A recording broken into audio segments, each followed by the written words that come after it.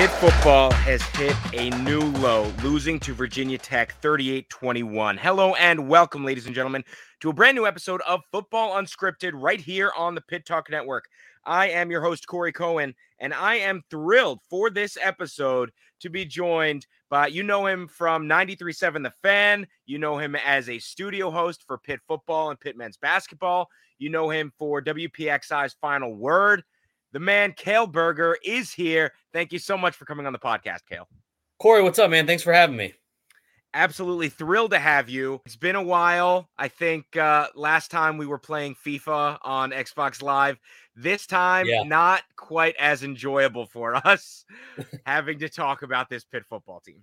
Yeah, that's for sure. It has been a while, though. But yeah, man, it has not been a pleasant last couple of weeks. If you're a Pitt fan or certainly a Pitt broadcaster either, there's been some tough results recently, and look forward to doing a deep dive into it with you here tonight.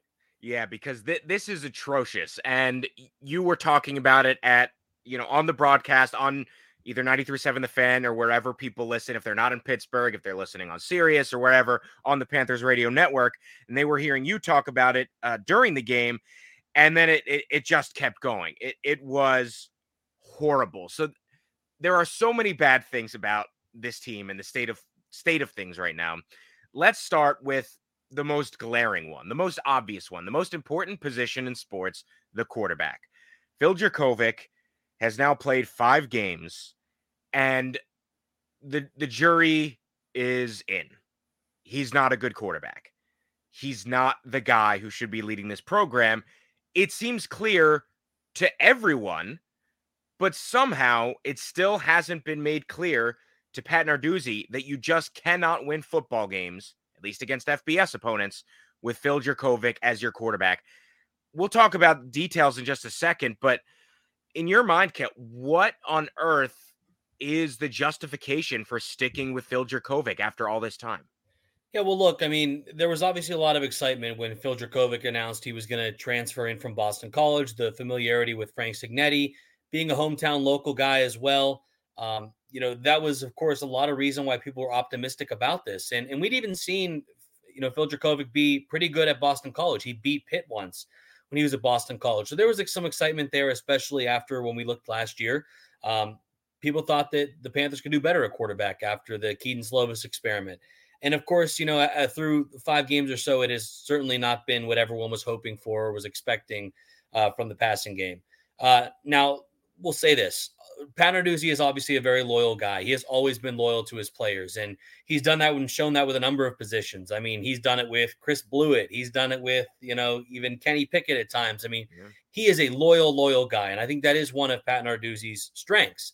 And also the thing you have to take into account, too, and this is always kind of one of those cliches in sports, but the most popular player in town is always the backup quarterback, right? Everyone's like, oh, I'm with the next guy. Well, I think we need to take into account, and we did see a little bit of Christian Veyer last week against North Carolina, that, maybe Phil Jurkovec is just the best option right now. And I know that is based on what we've seen. I mean, is probably not what Panther fans want to hear. But maybe that says something about how Pat Narduzzi thinks about the other guys on the roster. And we've seen Nate Yarnell win a football game against Western Michigan last year. So we haven't even talked about Nate Yarnell, but we've seen Christian Veyer too. And there were 3 turnovers in that game against North Carolina. I think right now he thinks that Phil Jurkovec gives him the best chance to win. Unfortunately, the Panthers have not won 4 games in a row here. So they're in a very difficult spot. But, everyone's excited about the backup quarterback, but I think right now he looks at, well, this is the best option out of the options that I have. And unfortunately, the Panthers are 1-4 right now, regardless. Yeah, I'm in full agreement that is Pat Narduzzi's justification. Because, he said that, and I actually believe him, that he believes that Phil Jurkovec gives them the best chance to win. The bitter irony of it is he hasn't won. Outside of an FCS opponent in Wofford, the man hasn't won a game. So if you're saying he gives us the best chance to win, and you can't win with him, well, then I don't know what that says about him. I also don't know what it says about the backup quarterbacks. As you said, we've seen a bit of Yarnell. We've seen a bit of Veyer. We don't know exactly. But if it's clear that you're not winning with Phil Jurkovec, I don't understand the reasoning exactly why you wouldn't give a chance to someone who at least has some upside at least has some more years where they could grow into a better quarterback, because Yeah. that's the other thing. Phil Dracovic, this is it. There's nowhere for him to go. Veyer, ideally, could be the quarterback that starts next year, or even Yarnell or someone. They could at least grow out there. With Dracovic, it just feels like they're spinning their wheels. Yeah, and that's the thing is we are coming up to the bye week now, and maybe if Pat Narduzzi was considering for a while here to potentially make a move, maybe he wants to wait until he has 2 full weeks to prepare that next guy. Give them the first team reps, that kind of stuff. Maybe to this point, it has been we're going to ride with Phil, and hopefully this gets figured out. I don't think anyone anticipated that they would go on this 4-game losing streak here and then find themselves in this position going into the bye. But now this is the reality. So that could be a changing of philosophy from Pat Narduzzi, that now he's going to think, okay, well, let's reassess things. I mean, he talked about that in the post game last night, that they need to reassess where they're at offensively and figure some things out. That's pretty obvious that they need to do that as a team. Maybe quarterback is included in that discussion, and he's going to take this week and the next week as well, heading into Louisville, a very good 5-0 football team, to make that determination or prepare the next guy that they determine if they're going to make a switch of quarterback. Yeah, because I actually, on this very podcast a week ago, I was of the belief that Phil Dracovic actually probably did give the team the best chance to win against Virginia Tech because of what we saw from him in the first half against North Carolina, where he was decent. And obviously we did see Christian Veyer in the second half and very end of the first half of that game, and he didn't look particularly special. So I thought, okay, I can actually see the argument Narduzzi's making. Maybe he is the guy that, at least in a winnable game like Virginia Tech, you go with him. He's not going to make mistakes, and you try to eke out a win where you can. But it quickly became very clear in the midst of this Virginia Tech game that he was not playing like he did in the first half against North Carolina. He did have the one good play, the bomb to Bub Means down the field for the touchdown. Great throw. I will give him that. But after that, there was nothing else that made it seem like this is a team that can score 2 more touchdowns. When Virginia Tech went up, I think it was 21-7, and it became clear, okay, this Pitt team now needs 2 more touchdowns just to tie it. And that, with the way that Phil Dracovic was playing, that felt insurmountable. And to me, that somewhere later in the first half or at halftime was when, if I were the coach, I'd say you make a change there. I understand maybe you want the extra bye week for preparation. Yeah. Although Veyer did just play last week, coming in, making the switch right around halftime. So it's been done before by necessity in that case. But I just, again, I thought that this was the case for the Cincinnati game. I thought for the West Virginia game, and now for this game, that at least at halftime, it was clear Dracovic didn't have it. And I would have loved to see him make a change. It was so frustrating, even in the dying moments of the game when it was over, that they don't at least put someone else out there, either Yarnell or Veyer, just to try something. When the game was already over, they still stuck with Dracovic. Yeah, I understand that sentiment. And especially I see a lot of Pitt fans on social media or that I talk to here in Pittsburgh about that. And there's frustration, and I understand that, especially with how good they've been recently. I mean, we're 2 years removed from a quarterback that was in New York City for the Heisman Trophy. So there's kind of been a new expectation that's been set. And certainly the passing game and the quarterback to this point haven't lived up to that. When I look at Phil, I think that, that throw to Bub Memes was a great throw, and the best throw we've seen by far to this point. But I think if we look at the season as a whole with Phil, I just don't know that we're seeing the guy that we saw locally here at Pine Richland, or even the guy at some points we saw at Boston College, whether that's mechanically, whether that's just the way he's, surveying the field or his place in this offense. It's kind of, haven't really got an answer to that yet, but I know that mechanically, at least, there's a lot of instances where there's, they say to take the easy ones or to take the layups. You have to get those at the bare minimum in football so that you can get some of the bigger plays. And some of those layups, those easier plays that are there, that are drawn up, the Panthers just aren't capitalizing on those. And that's either because the throw is offline or the pass rush is getting to him too quickly. That's, I think, the basis or the bare minimum where this offense isn't clicking is some of those layups, they're not taking advantage of them. And that just makes everything else harder and harder. You're off schedule, you're behind the chains. And with Phil, that's one of the big things is, there's a guy in the flat and he's rolling to his right and he just can't get it to him and he throws it at the guy's feet. some of those layups are not being taken advantage of, and that's the most concerning thing. And you wonder, is it a holdover from some of his injuries he suffered at Boston College last year and prior? Is it something he's changed with his mechanics or something? Who really knows? And we probably won't get those answers. But to say the least, it has not been what Panther fans expected.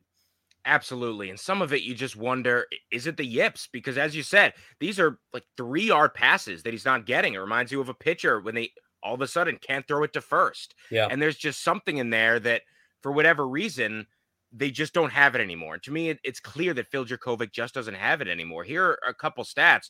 This is the third time in the 4 FBS games that they've played that Phil Dracovic had completed less than 5 passes by halftime. Less than 5 completions by halftime in those 3 games. So those are the West Virginia, Cincinnati, and now Virginia Tech games. He went 10 for 33. Just that's just a horrible stat. Prior to the final drive of the game that took place in the last few minutes in garbage time, Phil Dracovic had a grand total of 5 completions. He had, in the course of the game, he lost 44 yards from getting sacked. Now, obviously, that's not just him. That's the offensive line, which has a ton of problems as well. But he is clearly struggling in terms of feeling the pressure, knowing when to get rid of it, when to either scramble or throw it to someone or whatever. He's clearly struggling in that aspect. There were 3 delay of game penalties. Again, not entirely on him, but just clearly a mess. And there was at least one more timeout burned to prevent a delay of game penalty. So this offense clearly is just lacking that leadership and that awareness that prevents that from happening. His completed passes are so often not difficult ones. The Bub Means one excluded, most of the completed passes are the ones like we saw to Sibo Flemister, where he'll dish it out for a couple yards and then let the receiver do the work. But it's not like the passes are anything incredible. His total completion rate against FBS teams, so not counting Wofford, is 44.9%. And again, so many of those are these simple, the layups, the checkdowns, these light passes. Reading the progressions hasn't been good. There's just not a single thing outside of 1 or 2 passes here or there that you can look and say, this guy's a good quarterback. This guy has promise to be a starting quarterback, even just for the rest of the season. There are so many ways, both in this game and so far this season, that it is just broken from top to bottom. I don't understand how, with all these different issues in multiple facets, that they can keep trotting him out there for everyone's sake.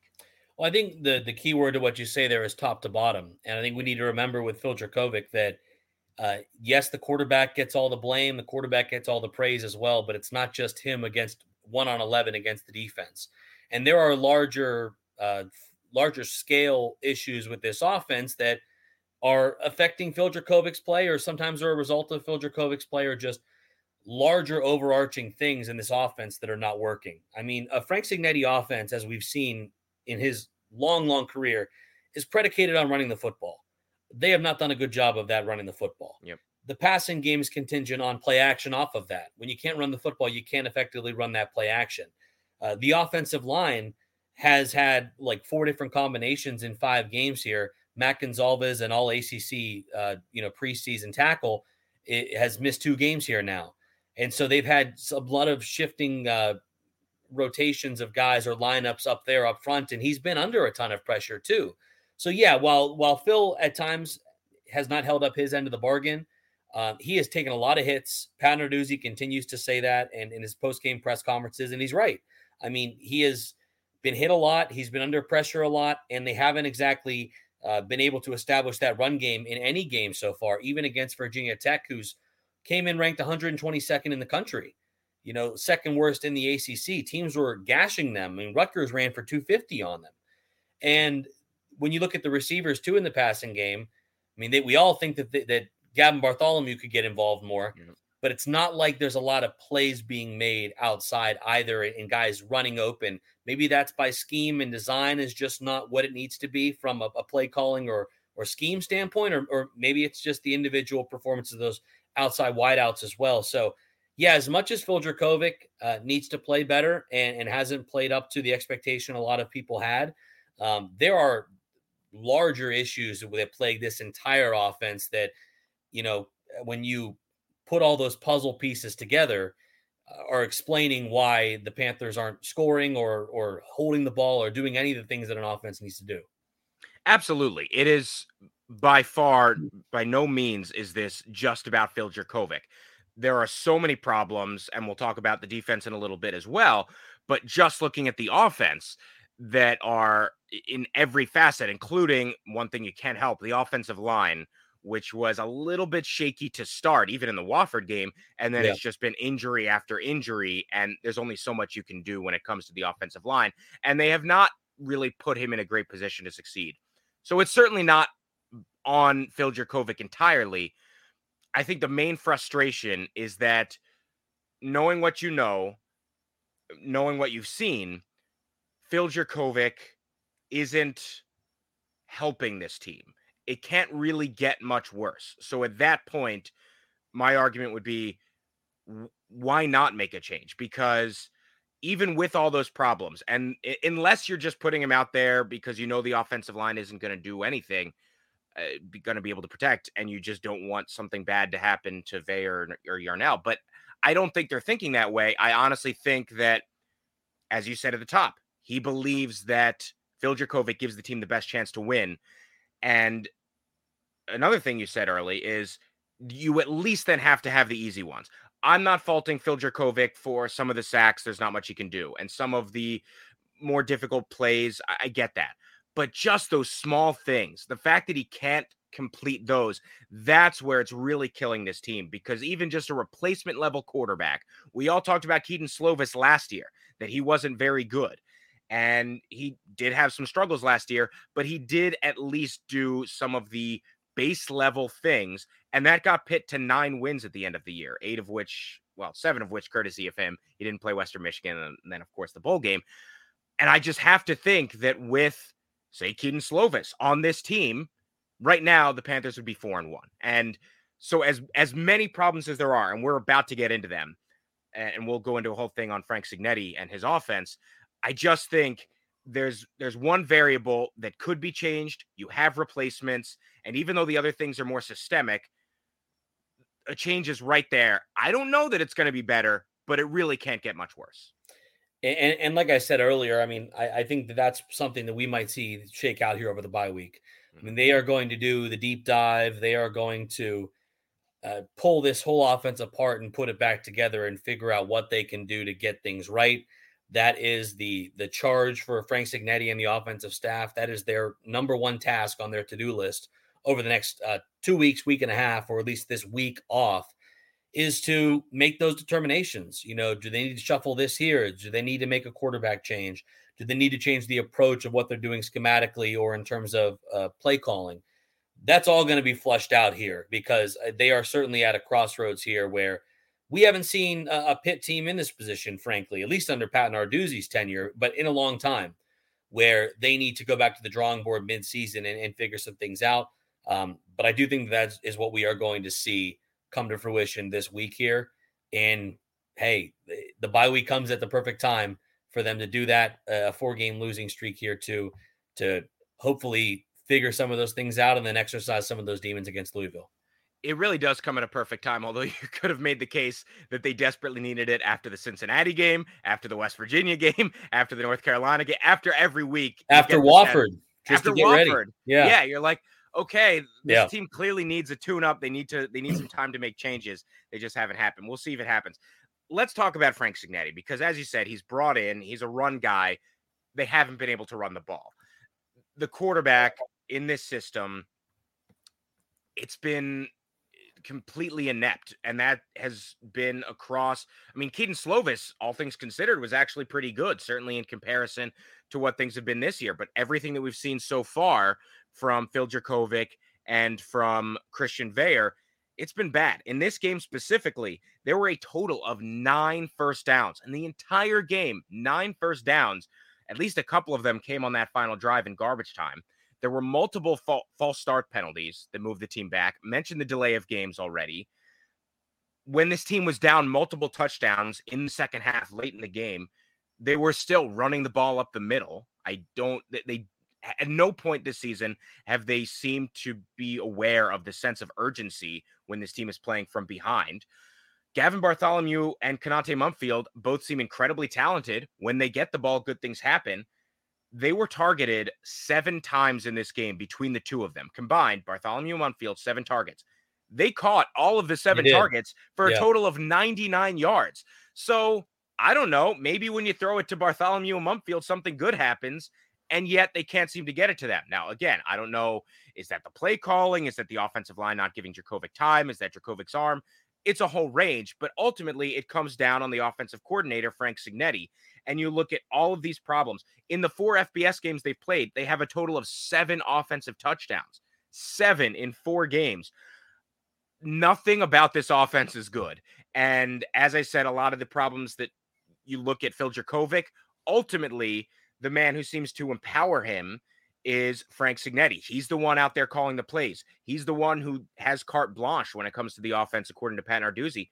Narduzzi said a couple weeks ago that he focuses, I think, 80% of his time on the defense, and he just listens to Frank Signetti. He trusts him. Well, that trust is broken, or something's broken, because if he's listening to Frank Signetti and this offense is playing the way it is, something's wrong, because nothing about this offense is working. Yeah, you mentioned the times at the late point of games where they don't seem to notice or have the sense of urgency or understand the situation. I kind of noticed that last, obviously we're talking here on Sunday night.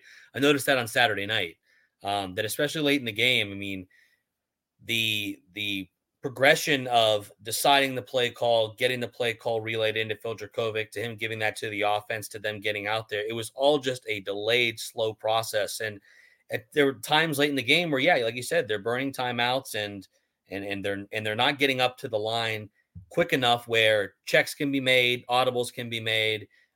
Even Phil just kind of read the defense. So something in that chain of command needs to be, I guess, figured out this coming week here. And that's another thing to address here coming up on the bye is how can we streamline this to make sure that is easier.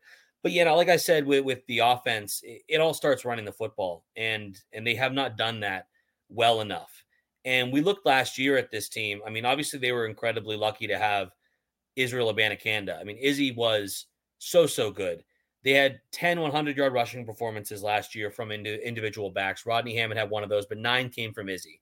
They haven't had a 100-yard individual rushing performance since the Miami game last year that Izzy had. They haven't had one yet this year. They have like 42 of them under Pat Narduzzi. So they haven't had one guy kind of pop off, or that's probably a discussion of the larger run game as a whole, because they're using Rodney Hammond Jr., they're using Sebo Flemister, they're using Daniel Carter, and those guys haven't popped off yet. And, that's been kind of what determined success for the Panthers under Pat Narduzzi. They're 28-10 when they have a 100-yard rusher, and they haven't had that yet. And I think a lot of that is offensive line. So that is an issue that certainly would allow everything to be streamlined a little bit more. But, when it comes to Konate Mumfield and Gavin Bartholomew, I mean, this is something that we even talk about here in Pittsburgh with the Steelers. It's finding ways to scheme up opportunities for your best players, to get them in space, or to get them in advantageous situations, to get them the ball so that they can make plays. And that is something that Frank Signetti and this offense, I think, needs to find a way to do a better job of here on the final 7 games of the season.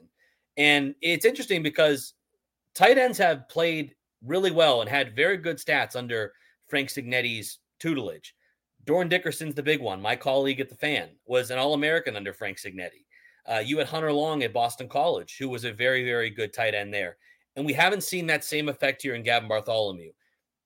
Once again, hard to explain why or to put a pin on why that is, but it's just kind of been the case. So that's another one of these surprising things. And Konate Mumfield has done a nice job when he gets the football in his hands, like you said, so far this season. But it's about putting your players in the most advantageous situations, sequencing plays, and finding a way to use a defensive tendencies against them. Virginia Tech was awful against the run, and Pitt just had no success running the football against them. They could learn something, I think, from Virginia Tech's offense. They put Kyron Drones in just great positions to make plays. They used that aggressive Pitt front 7 against them. They threw screen passes. They ran the quarterback run stuff with him. They got the ball into Tootin's hands, the running back. out in space. They had a perfect scheme set up to attack Pitt. And we need to find a way for Pitt to be doing the same thing to other teams. So far, it's kind of been a situation where it's all right, this is our offense, this is our game plan. We're going to do the same thing every week. And that hasn't reaped the benefits they were hoping for. You need to get to a point, and this goes for all football, where you're an offensive coordinator, where you are identifying weaknesses, exploiting weaknesses, and using that to lead you to success. Completely agree. And you mentioned that things were slow. You've noticed they're slow. I've noticed everything about this offensive slow. As you said, the play calls, the delay of game penalties. Phil's progression is slow when he's trying to find a receiver. His ability to understand the pressure in terms of taking sacks, that's slow. Everything about this offense is slow. The only thing that's ever fast or ahead of time are the false start penalties when someone on the offensive line jumps early. It really is just from top to bottom, the offense is a mess. And another thing you were talking about with these individual players that I think is an indictment on Frank Cignetti is that these players are so much more talented than they have shown this season. We know that from what they've done in some cases at Pitt, whether it was last season, years before. We know that from what they've done at other schools. We know that just from the eye test. We know that these guys have talent. This is not a team that doesn't have talent. So much of this offense, besides quarterback and in a couple positions now because of injury, offensive line, so much of this team is the team that last year won 9 games. This team has the talent to succeed. It seems like every single person has regressed this season. And it really comes down to the offensive coordinator and the offense he's running with this quarterback and everything else. We know Rodney Hammond is talented, maybe not as incredible a running back as Israel Abanikanda was, but we know that he's talented. We saw it last year. We've even seen it this year at points, and they just haven't been able to get things going, partially because of the offensive line. We know Konate Mumfield is talented. We've seen it with our own eyes on the field for Pitt. Obviously, we saw it at his previous school, Akron. We know Bub Means has talent. Everyone in the world knows Gavin Bartholomew is talented, and yet none of these guys are getting involved. As you said, for a tight end, it's not even that hard to get them involved. Wide receiver, I can understand if you've got a quarterback who can't throw the ball 20 yards, except for once in a blue moon when he has a great throw to Bub Means. Yeah. But I understand that's difficult to get them involved. But a tight end, the whole thing is that you just get it to them 10 yards down the field and they find an opening and push their way. That should be those should be the exact kind of play calls that Frank Cignetti is drawing up if he is stuck. You could say stuck if he sort of made the decision himself, it seems. But if he's stuck with a quarterback who has a limited skill set, those are the kinds of things you do to at least get an offense going. We saw it the first drive against North Carolina and a couple drives against North Carolina. There is a way to do this, even if you're playing Phil Jurkovec, and they still aren't doing it. And because of that, because of all the other players that seem to be regressing, to me, it just has to come down to Frank Cignetti failing at his job of being an offensive coordinator in, again, every single aspect of what the job entails. Well, I think if there's one thing that was encouraging about this Virginia Tech game, and I know it's tough to pinpoint if there is anything positive to take away from that loss, they got 2 big plays. We keep mentioning the Bub Means throw. That was a great big play. There was a response right after Virginia Tech drove right down the field, an 11-play drive, and they were able to make a big throw and score quickly. They also got the one to Sebo Flemister. That is something that this offense hadn't shown through the first couple of weeks, and they finally got some big plays, like big splash plays over 50 yards. That's awesome. That's one half of the equation for an offense. You also need to show the ability to possess the football. Long, extended drives, keep your defense off the field, wear out the opposing defense, churn clock, possess the football. And that's not something that they have shown consistently to the point this year. You know, that was something in the last couple of seasons that has been such a hallmark of Pitt is, I guess you could call it like, there's different names for it. Some people call it like the 8-minute drill or the 6-minute drill. Yep. It's the end of games where, and Virginia Tech did it to Pitt on Saturday, where it's the end of the game, you have a lead, and you are just churning clock. You're taking your sweet time. You're running the football twice, and then you're throwing a short pass play to convert, and you were just running through clock, methodically moving down the field, and putting the game away. You can also do that in the early portions of games too, and keep your defense fresh and wear out the opponent.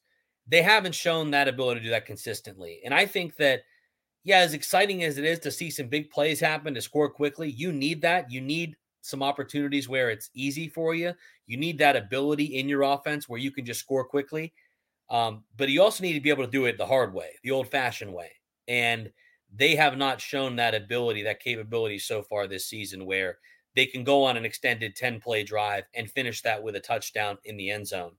Um, but I think a big part of that is, maybe that they do need to simplify things a little bit. I think against North Carolina early on, they simplified the offense, and maybe that's why they were able to hit some of those quick hitters, the layups, as we talked about, just to get Phil in a rhythm, to get the run game in a rhythm. That's a delicate balance of getting our running game going early, but also getting a quarterback going early. And great offensive coordinators are able to balance those two. And they haven't exactly found that perfect formula to do both at the start of games so far this season. Right. And the rushing, as you said, just putting games away. We've seen teams on one drive get a first down 6, 7 times, just moving the chains slowly but surely. As I said, in this Virginia Tech game, Pitt had 9 first downs in the entirety of the game. It's just the exact opposite of what this Pitt offense should look like in Pat Narduzzi's ideal world, where they're just slowly moving up the field constantly and holding onto the ball. I understand why Pat Narduzzi wants an offensive coordinator who's a run first guy. I understand why he wants that to be an offensive strength. But if that's not the strength and the quarterback isn't there, then why do you still have this man as your offensive coordinator? If the thing that you bring him in to do isn't working, then it's clear that nothing's working. And the entire experiment, the homecoming for Frank Signetti, isn't working. It's not unheard of that an offensive coordinator is fired midseason. In fact, we just saw it this weekend. Indiana fired their offensive coordinator. I don't expect that it's going to happen. One, because as you said, Pat Narduzzi's a loyal guy. Two, because it's not like there's a ton of options to replace him with. Generally, you just pick someone else from the staff, and the entirety of the offensive staff has not looked very good outside of maybe Tim Salem, the tight ends coach, since Pat Narduzzi got hired. So there's not an obvious midseason replacement. But if there were ever a case to be made for a midseason changing of the guard at offensive coordinator, this has to be it. And if you're not going to fire him now, I think, number one, you completely have to, as you said, tear down the offense and start from scratch. And two, I don't see any way that Frank Signetti is back next year as the offensive coordinator. This is going to be one of the worst seasons, probably the worst season for Pitt this century, largely because of the offense. You cannot just run it back. Well, I'll say this. I won't comment specifically on, Yeah. jobs of stuff given my role in the broadcast team, but I will say this. We talked about the bye week coming at the right time. And Pat Narduzzi and this whole staff, they're going to use this opportunity to figure this stuff out. And who knows what happens down the road once the end of the season comes.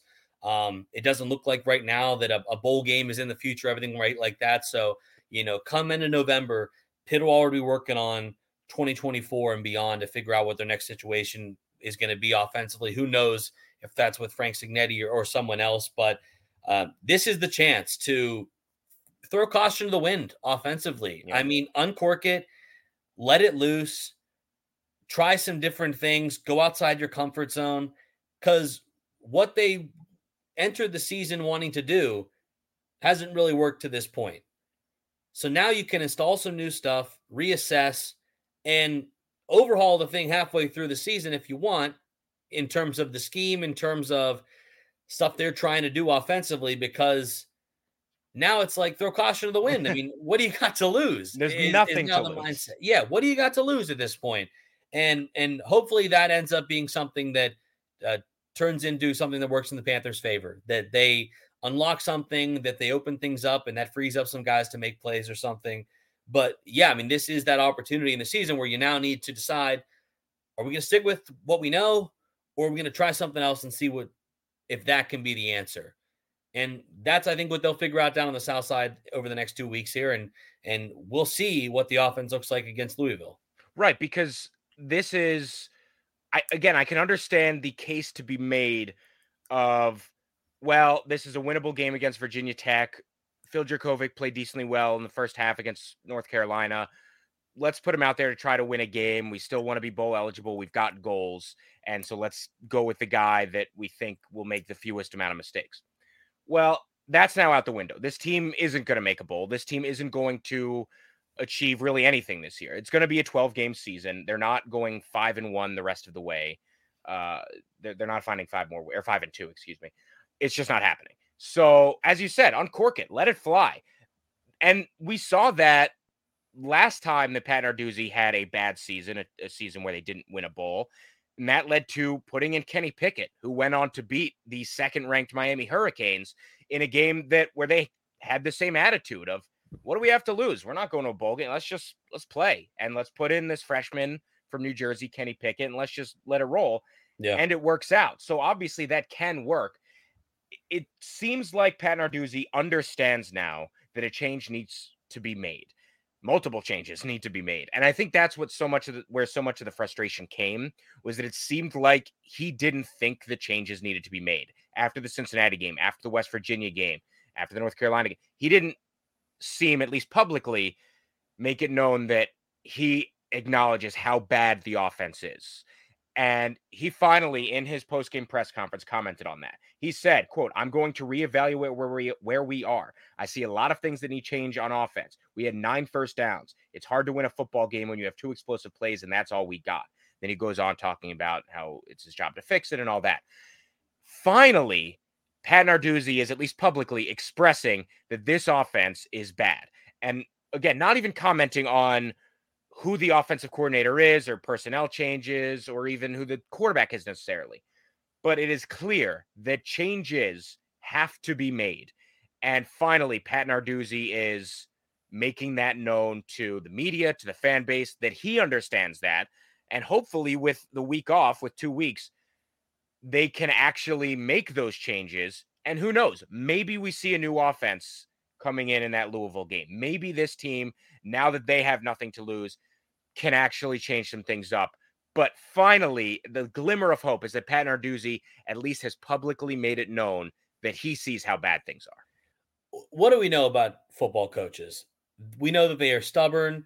We know that sometimes they have belief to a fault, but they want to see, and they believe with everything they have, that their plan, their system, their formula works. If they didn't believe that, and almost at times believe it to a fault, then they wouldn't be very good coaches, right? You have to have your convictions as a head football coach. And, Pat Narduzzi, I mean, definitely to this point, I think has believed, hey, we've made mistakes here and there. We can clean things up, and what we want to do can still work, because at times this offense has worked. And he's seen, Phil Dracovic play great football against his very team when he was at Boston College. He's seen the Panthers have great offensive games last year. He saw Izzy Abanikanda have 6 touchdowns against Virginia Tech. Like, he has proof of performance in the past he has seen. So, I don't think any coach would be quick to, abandon what they've come to know or abandon what they went into battle with this season, because, they don't want to admit they're wrong, or they have to have their convictions and their self-belief, or they wouldn't be very good coaches. But that is what that post-game quote says to me, is that, at all times you have to eventually come to a realization of, we stick with this or we go away from it. And Pat Narduzzi, I think, has clearly come to that determination here. One thing that I think I'm kind of surprised we haven't seen already, and maybe we will see it after the bye week, they just need some time to implement it, is the Wildcat. We've seen the Wildcat as just something to give a boost to this offense a couple of times in recent years. Rodney Hammond Jr. has run it very well. They did it against Western Michigan when Nate Yarnell was in last year. Izzy ran it. They've used that in their repertoire before.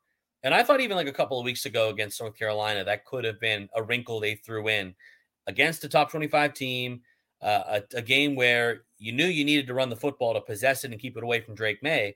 But you also wanted to throw something at them maybe they weren't expecting, to try and get an edge in a game where you were the underdog. And we haven't seen that yet. So I'm thinking that maybe that is something that's still on the table, and they're going to try and implement over the bye week here, that we could see against Louisville, just as a means of finding some additional ways to get the ball in their best players, or one of their best players' hands, and Rodney Hammond, but just to switch some things up so that the defenses can't tee off on the offense the way they have in the offensive line, to throw another wrinkle out there and keep teams guessing. And hopefully provide a spark that they've been looking for. Yeah, it's just so clear that changes need to be made. I'm hopeful that they're coming. They've got time to implement some of the things like you just mentioned. We'll see if it happens come 2 weeks. I want to talk about the defense just for a moment because obviously a lot of the criticism is on the offense. They have been bad, and that is the reason largely that they're 1-4. But Virginia Tech is not a good offensive team. They scored 17 points against Purdue, 16 points against Rutgers, 17 points against Marshall. They should not have been able to put up 38 points against the Panthers. Not to mention, they didn't even have their starting quarterback playing. They had a backup, Kyron Jones, who looked more like prime Michael Vick out there in I that was thinking Hokies he looked uniform. like prime Cam Newton to me. Okay, I was sticking with the Hokies thing, but yeah, you're right. Yeah, but I'm saying the size and all of Yeah. it. He looked incredible. He was 12 for 19, 228 yards passing. He had 41 yards rushing, 5 touchdowns, either airing it out or on the ground. This guy looked incredible. Now, I don't know, maybe he is. Pitt has had bad luck with some quarterbacks who they face, backup quarterbacks who come in, end up looking incredible, and in some cases going on to be excellent football players. We just saw it at Tennessee. Hendon Hooker's doing a great job. But I'm not sure that this is exactly that case. I'm not sure that Pitt should have allowed 38 points from Virginia Tech. There were apparently 26 missed tackles officially in the game from the Pitt defense. So as much as a lot of people talk about the offense, deservedly so, Pat Narduzzi is a defensive guy. Randy Bates is the defensive coordinator, and they have done a great job with his defense for the last few years. That has been the thing that they hang their hat on. But so far this season, and particularly in this game, the defense has just not been close to good enough. The tackling certainly was something that I saw on Saturday. A lot of players for Virginia Tech running free in the second level and just not being able to be brought down. I thought that, to their credit, I talked about this on the post game on Saturday night. I thought that Virginia Tech's offensive coordinator, his name's escaping me right now, but I thought they called a really good game. I thought Completely they put agree. drones in some really good situations. They maximized the weapons that they had. They knew exactly where to exploit Pitt, and they did a good job of that. So you got to give a tip of the cap to an extent and give credit where credit is due. You mentioned 38 points. I think that coinciding with that number too is 38 minutes on the field. Yep. They were overexposed because the offense couldn't possess the ball and remain on the football field, and that put the defense out there for longer than they'd like to be. And as we know, the longer a defense is out there, the more opportunities there are for mistakes, missed assignments, complacency, or just overall fatigue to set in. So I think coupled with being on the field for that long, Virginia Tech doing a really good job of exploiting where they knew they could exploit. And the other thing, too, that I think we need to take into account, they lost a lot of players, or they lost some really good players from last year's team. Kalijah Cansey.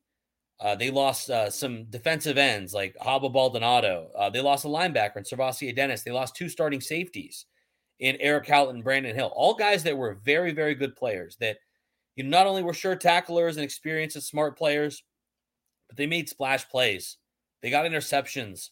They got, strip sacks. They returned fumbles and interceptions for touchdowns.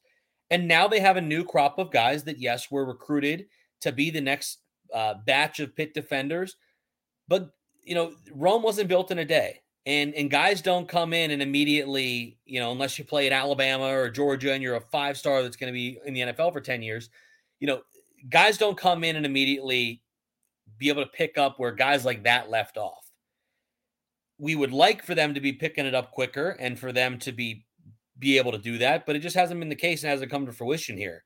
So I think this is a case of a defense where a lot of these guys are taking on these big expanded roles for the first time this year. I think that, they come back next season and they're a year under their belts, we could be talking about a different defense. It was kind of a perfect storm against Virginia Tech. They, of course, faced a really good quarterback in Drake May that carves everybody up like that. But they got a young group that just needs to play, and get experience. And that's what they're unfortunately getting on the fly here right now. I will say, though, we have not seen this unit make the splash plays we've become accustomed to seeing Pitt defenses recently make. The defensive line is still up there in the country in sacks and tackles for loss, but they're getting run on more than we've seen from recent Pitt teams. So they're pretty porous in the running game, and they're not necessarily like feasting on opposing quarterbacks like we've become accustomed to seeing. Like there have been recent Pitt teams that were just quarterbacks were under siege, and you did not want to play Pitt, and you knew that they were good for 5 sacks at least tonight. This unit is not that. And guys are going to have to grow up, or guys are going to have to switch some things up and maybe get some of those younger guys to replace some of the older guys that are finally getting their turn. If you know what I'm saying, like the more highly recruited pedigree guys that are still down farther on the bench.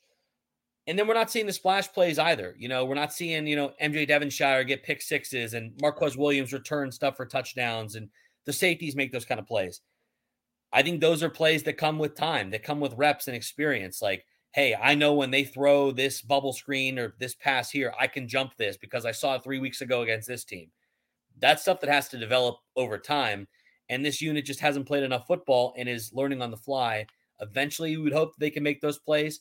But I think all those are reasons coupled of why, the defense hasn't been up to necessarily the caliber we have become accustomed to seeing. It's just guys are young and they're green and they're learning how to play on the fly. Yeah.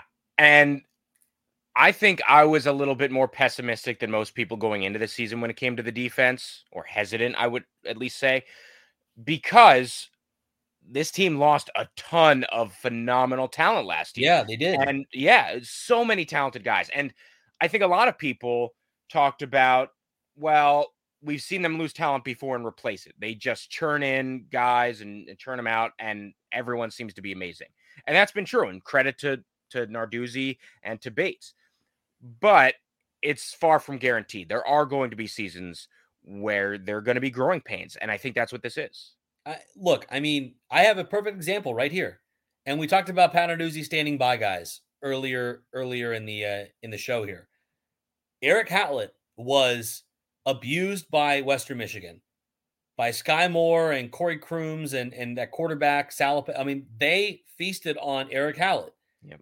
He went on to be a great safety a year and a half later when he ended up leaving Pitt and moving on to try and pursue the NFL. He was a guy who was taken over for Damar Hamlin, who was a great safety. And it doesn't happen overnight. It doesn't happen right away. He had to take those lumps. He had to go through that. And unfortunately, that affected Pitt in that game, and they lost that game when, that was disappointing at the time. But he learned, he got better. And then I think when they faced Western Michigan in Kalamazoo the next year, I think Hatlett was one of the guys who made some big plays in that game. Mm-hmm. It's all learning experience. It's learning from your mistakes. It's growing from that. And that's what we're seeing with this new defense now. Like, this isn't a new predicament that they're facing. It happens to every team every year. It's just how quickly are those guys able to catch on? How quickly are they able to adjust? Some guys have those trials early and are able to use them and turn into great players later, like Eric Hatlett.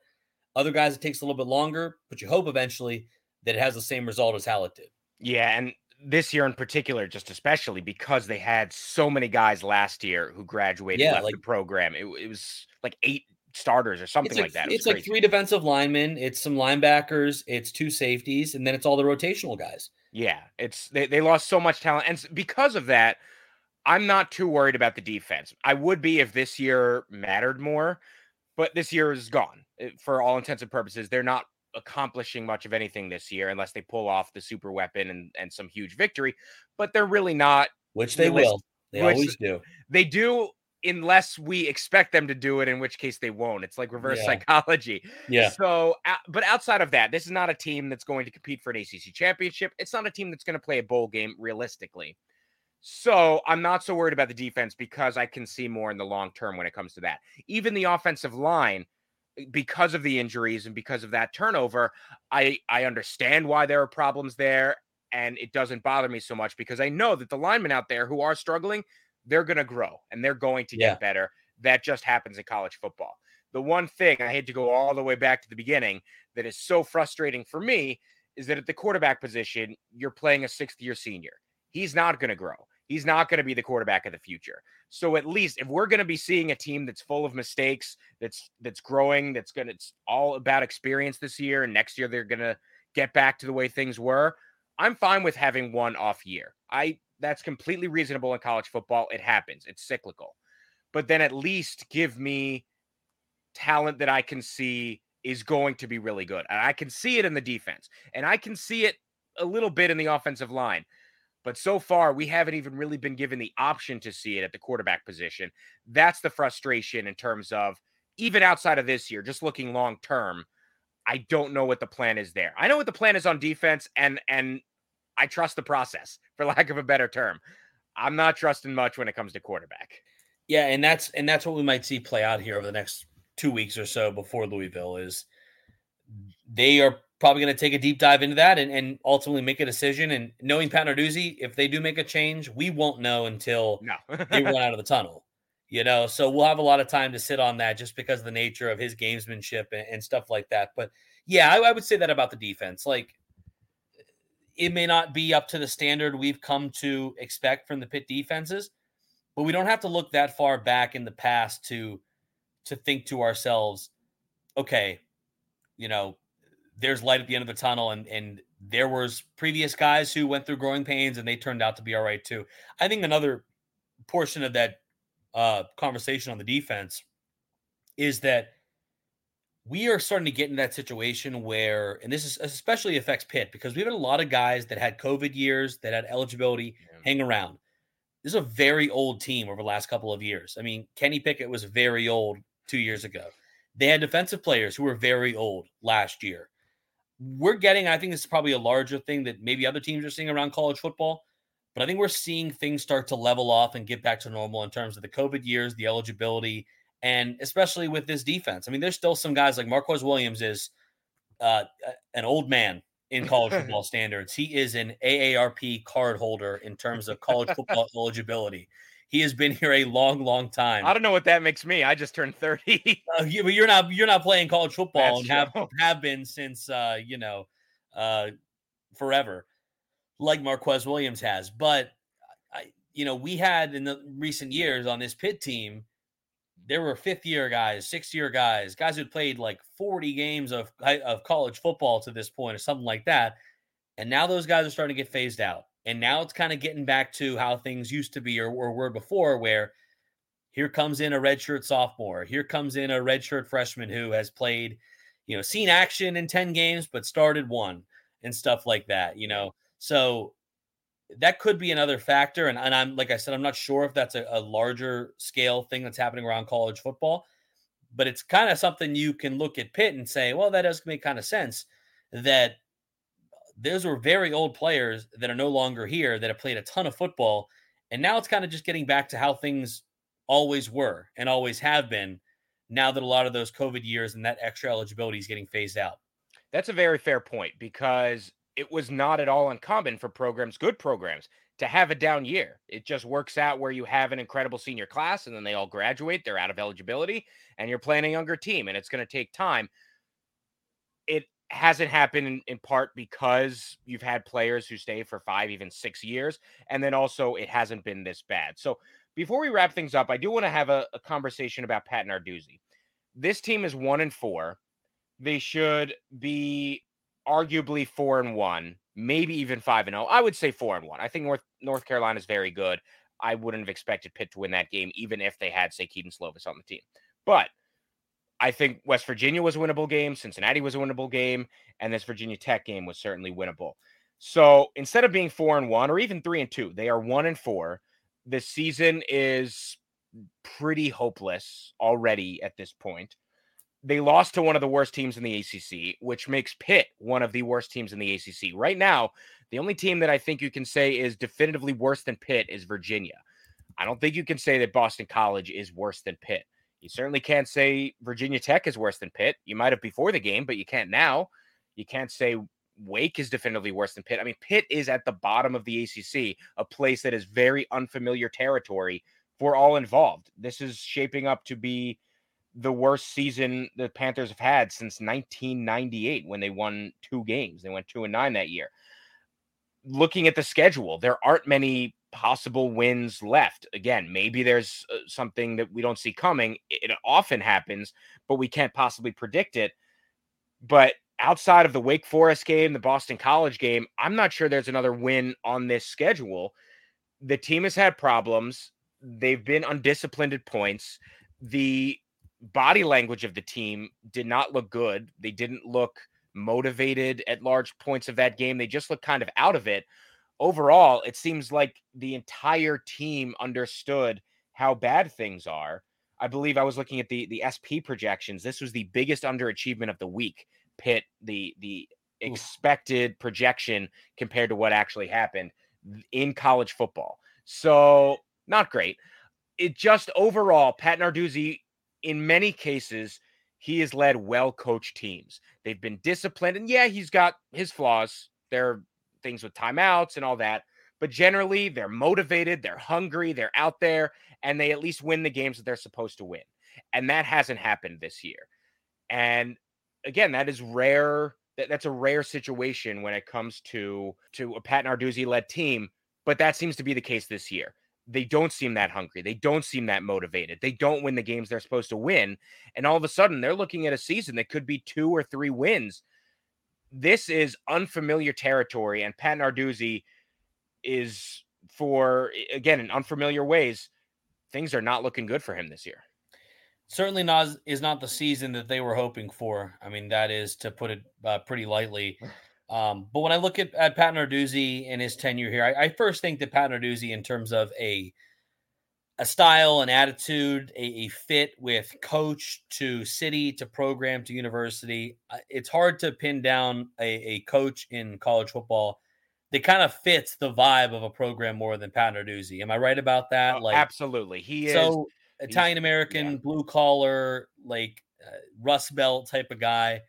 He's loud, he's stubborn, and I'm Yes. saying this lovingly with everyone from Pittsburgh, living in Yeah. Pittsburgh, all that. He is so fitting for Pittsburgh. He really is. Yeah, like underdog mentality that has like proven to work really well for his teams. And we talked about the super weapon firing. Like they have pulled off some very big wins under Pat Narduzzi. I think part of that is because of the the mentality and the attitude of their coach.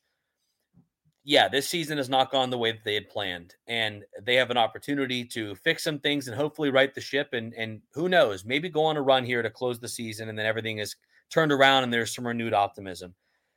But look, Pat Narduzzi you got an extension 2 years ago. I think that the brass of the university has faith in Pat Narduzzi. I think Pat Narduzzi has built something really good in this program. And like you said, college football is cyclical. Like you can't expect Pitt to go 9-3 until the end of time. I'm sure that there will be a time in the future where the University of Georgia goes, 2-10. Probably not in the near future, but could you imagine their boosters if/when that happens? Yeah, I can. But it is cyclical. Everyone's entitled to have an off year, a down year. But I think Pat Narduzzi has built enough cachet, not only as being just a great face of this program, the way he puts guys into the NFL. He has started to recruit very well. And the season hasn't gone the way they have planned, but maybe the pitch to recruits now is you're the guy we need to get back to where we want to be type of thing. But he also won an ACC championship 2 years ago. And I know he had Kenny Pickett, but let's not hold that against Pat Narduzzi. He recruited Kenny Pickett to come here. So he recruited Jordan Addison to come here. There were 2 big stalwarts of that team, along with some of the other guys that left the team last year to go to the NFL. So I think Pat Narduzzi has really built a program here. Guys don't get in trouble. They are largely disciplined on the field, except for some stuff we've seen this year. But he has done a lot of good things here. I don't think anyone fits their job in Power 5 football or in Division I college football more than Pat Narduzzi does. He's won a conference title in a conference where it's almost seemed insurmountable if you weren't Clemson or Florida State. And he's been able to do that. He's the only exception to the rule. He has the second most wins in this conference since he got hired behind Clemson. Like that is a feather in his cap that no one else can claim to have. And they have brought stability to this program here. So, yeah, this has not gone as planned. This is not the season that everyone envisioned. But I think that Pat Narduzzi is the guy here in Pittsburgh. I think he fits Pittsburgh, the culture and the team. And I'm excited to see, what they can figure out here over the final stretch of the season and maybe make some magic happen. But I think it's no secret that I'm a Pat Narduzzi fan. I think a lot of people are Pat Narduzzi fans, even if there are some things that might rub people the wrong way. Yeah. I love his brutal honesty. I love his attitude. I like him as a guy from, my personal interactions with him. I think he is the guy here in Pittsburgh, and I look forward to seeing how the Panthers figure this thing out. Yeah, I had obnoxiously Pit Girl on this podcast a couple weeks ago, and she said what people say online and sort of a term of endearment about Pat Narduzzi, which is he's a jagoff, but he's our jagoff. And that is generally the feeling when it comes to Pittsburgh and Pat Narduzzi is, yeah, there are some things like a family member that make you want to bang your head against a wall, but it sort of comes from a place of love and respect and admiration. And in general, I completely agree. And I'm in agreement that teams are entitled and should expect to have a down year every now and again. I don't think it should be this down.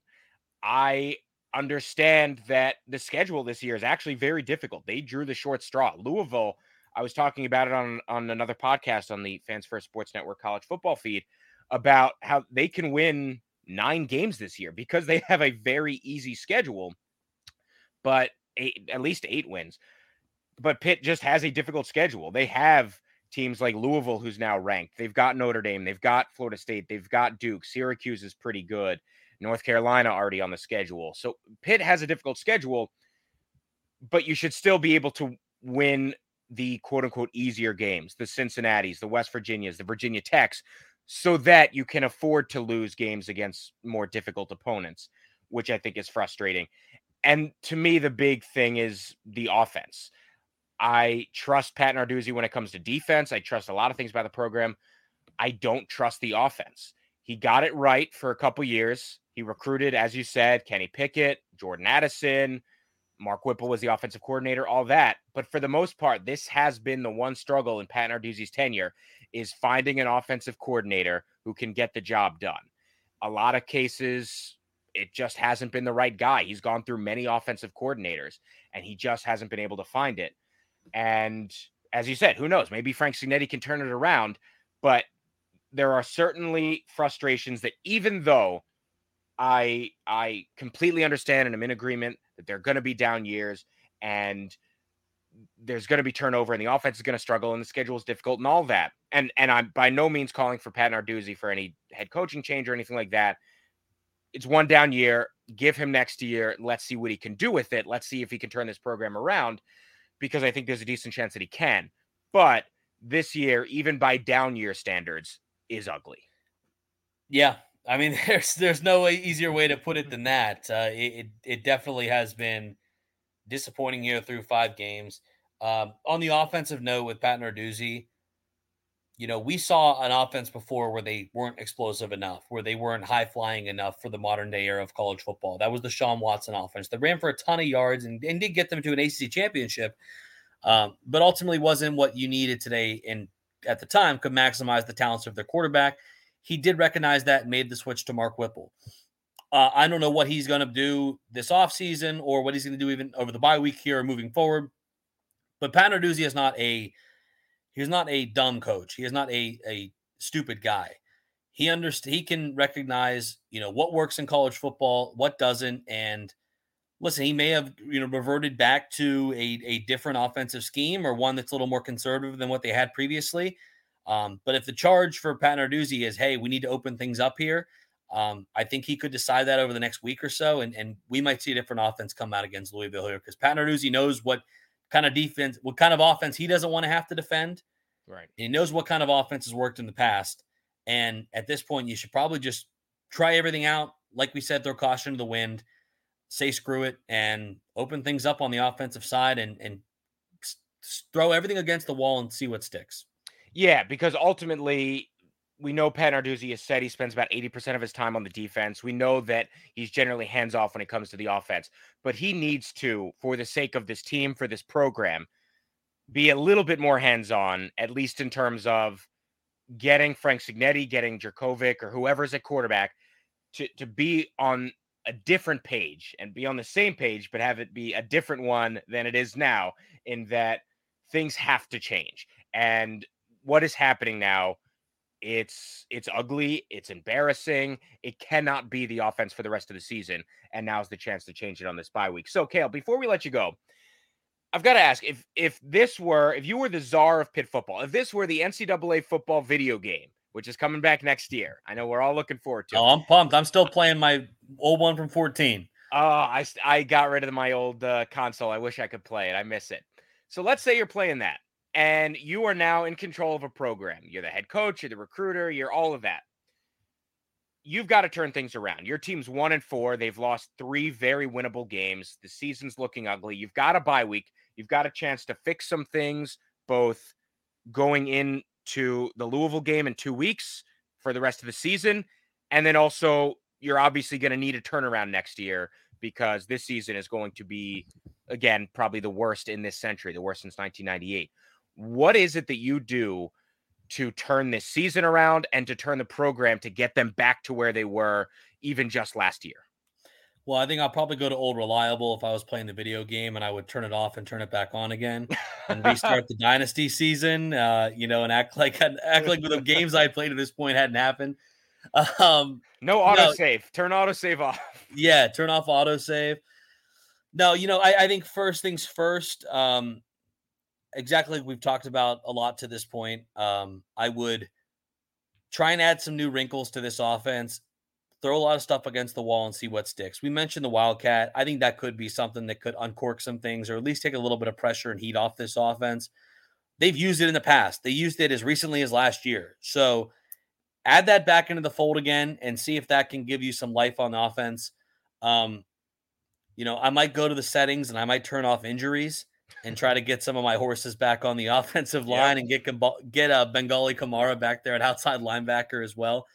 In terms of a bigger picture thing, this is about guys needing to develop. I think especially on the defensive side looking there. I mean, this is about, offensive line too, like you mentioned, like Ryan Baer, like Branson Taylor. These are guys that are seeing their first big opportunities. They need to develop, and the same thing on the defensive side.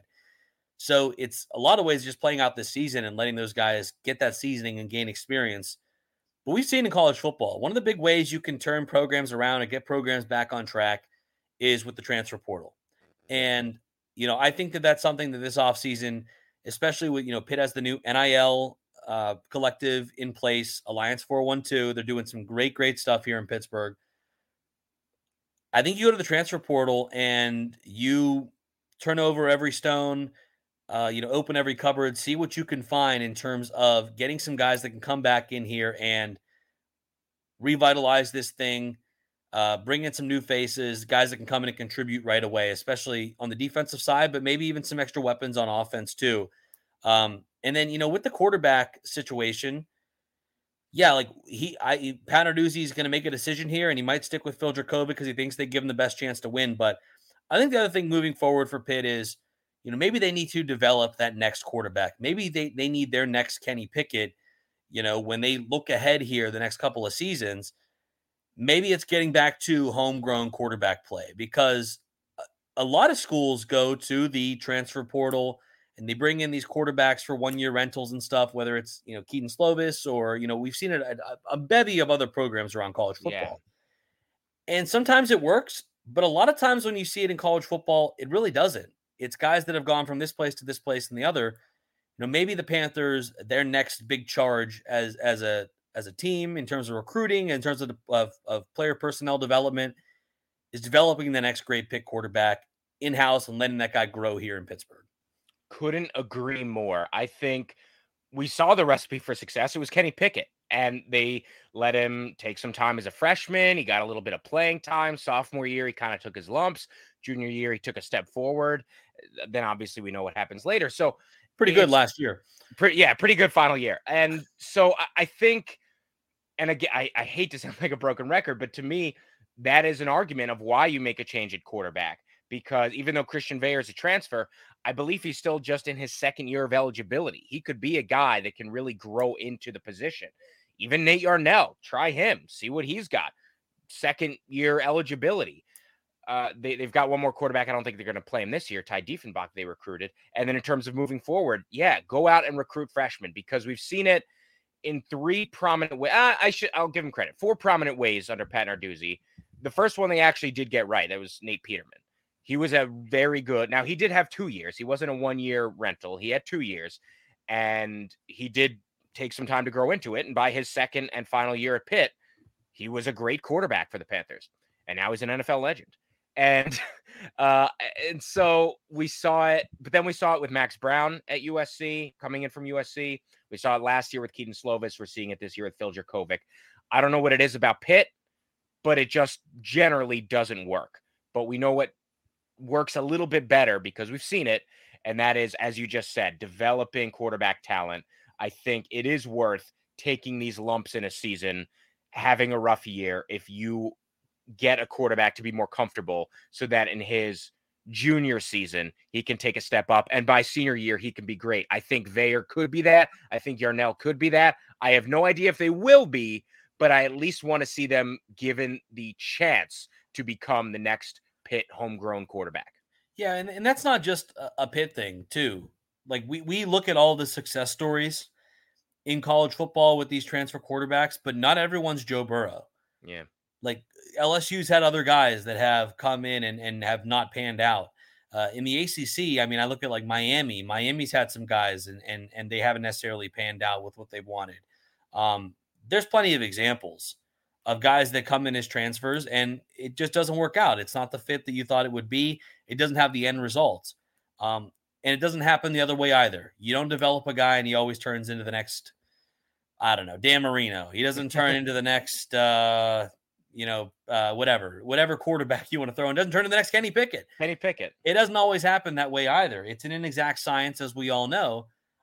So there's many ways to skin a cat. You just got to figure out what works for you and hope that you have the right guy when it's all said and done. Completely agree. So we'll see what they decide to do from here. They've got some time off. We'll see what they decide to do with it. We'll see what changes are going to be made. Pat Narduzzi said he wants to make changes. We don't know what they are, but we'll certainly see them in a couple of weeks, and we'll see what they can do for the remainder of this season, and then already looking ahead to 2024 to see how they can turn this program back around. Bold prediction. They're going to come out against Louisville wearing Dino Cat uniforms and, navy blue and gold. They're going to really change it up. Maybe that'll be the spark that turns things around. You never know. Leather helmets. As you said, let's just throw stuff against the wall, see what sticks. I can't wait till the next, we're the next phase of throwbacks. And they're wearing the Larry Fitzgerald throwbacks that say Pittsburgh, and they have the Dino Cat on there. Like, that's making me feel old and pretty dystopian about the future. But everything's cyclical, like you said. Yeah, when people start saying those were the good old days when Aaron Donald was playing wearing the block pit and LaShawn McCoy, Darrell Revis. Absolutely. Oh God, I already feel old.